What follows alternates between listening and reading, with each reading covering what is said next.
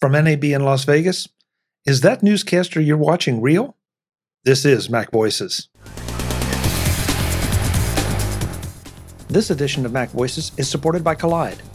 Kolide sends employees important, timely, and relevant security recommendations for their Linux, Mac, and Windows devices, right inside Slack.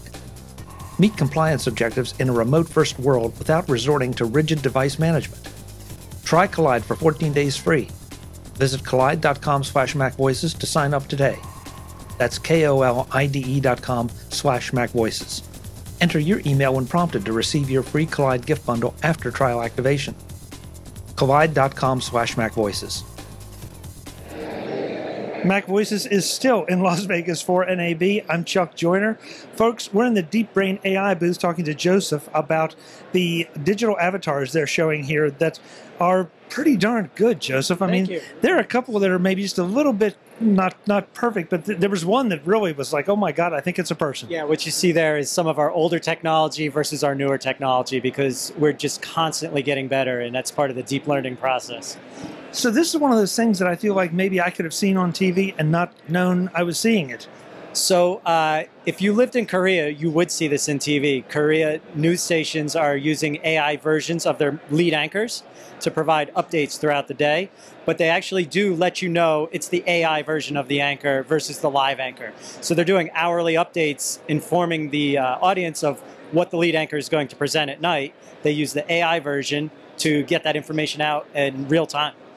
That's really interesting. So they're doing full disclosure, but yes, they're still using the AI. Yeah, because it enables the talent to be in front of the audience more frequently, but they don't have to come in and shoot these little shots all day. They're actually working on stories out in the field, but they're still connected with their audience throughout the day using the AI anchor.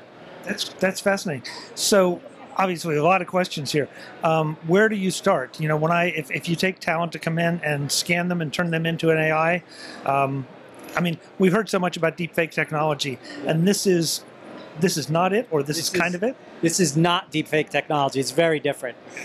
So first I'll start with, where do we start? We start with a video shoot of the talent. So the person who's going to be on video, they need to be shot, and you can see it here, shot in front of a green screen. It's about a one-day shoot. We give a script to read, and that's all the training data we need. The video and the audio from that shoot is training data for us and our machine learning algorithms to create the AI model. The difference between a deepfake and what Deep Brain is doing, typically a deepfake, you shoot a live person doing something, and then you cut a face on top of that live person. So every time you want to do a deepfake, you have to do another live shoot and then paste a face on top of it.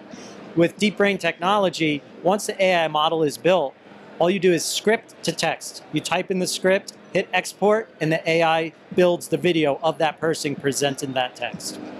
It is very impressive. Now, we've talked about the video part, though. How about the audio part? So we clone the voice and the video together. The two are intertwined in our training process. So it looks like the real person. It sounds like the real person. Hand gestures, blinking of eyes, head nods, exactly like the real person. It's all learned behavior. Should I be scared of this? You should not be scared of this. You already have a digital presence and a digital footprint. We all do. This is an extension of that digital presence. It's as secure as your bank account. It's as secure as your email. It's just another component of your digital presence. So given some of the security issues we're hearing about, I'm not so sure that makes me warm and fuzzy. But it also says that now this is one more thing I may have to pay attention to if I were to become a subject for Deep Brain technology. Yeah, there are simple things we can do, like put text filters on so you can't make it say bad words. And so there's ways to guard against that, but it is another component of your digital persona. And you really don't have to worry about it so much unless you get captured by our technology in the video shoot. So we are not creating models of anybody who didn't opt in and decide to come into the studio and actually be shot. So it's really for people who are out there creating lots of video content, and this gives them a way not to replace themselves, but to supplement their content stream. So it's more and more video. And what we see is, like, influencers have to do 5 to 10 TikToks a day. They can use this to do half of their TikToks very quickly. Just type a script and go, and then do some live, and it's a mix of live and AI. That's very, very interesting. So That leads me to the price question, but if influencers are potentially using this, it can't be, oh my God, expensive. It's expensive. I'm not going to share pricing, but it's not for the average consumer. It's more for professional people who are really creating a lot of video, and that's their livelihood is video.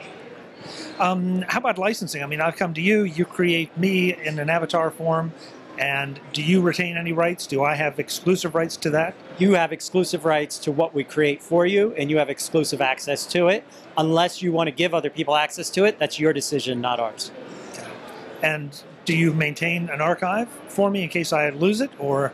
So there will be a backup available if for some reason you needed it, but we will not access that information without your permission. This is fascinating. I feel like this is, the price is going to get better as the technology improves, as the power of CPUs improves. And so sooner or later, we're all going to be dealing with some level of this. Yeah, for sure. You'll see it more and more in your life. It's leading edge technology right now. Fast forward 1 year, 2 year, and it'll be very commonplace. You'll see blue check marks on Twitter for AIs and influencers, and it's coming at us fast. You had to bring up the Twitter thing with Elon Musk buying it, didn't you?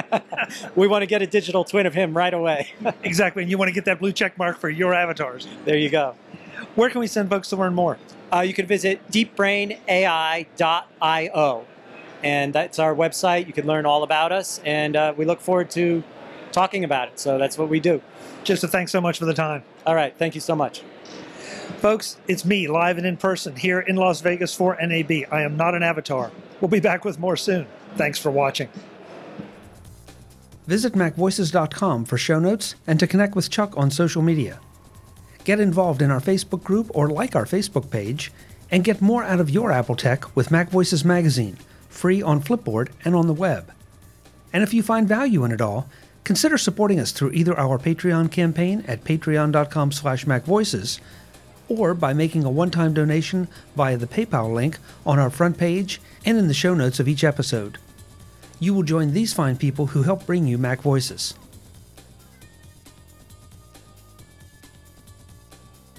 Advertising handled by Backbeat Media at backbeatmedia.com. Bandwidth provided by CacheFly at cachefly.com.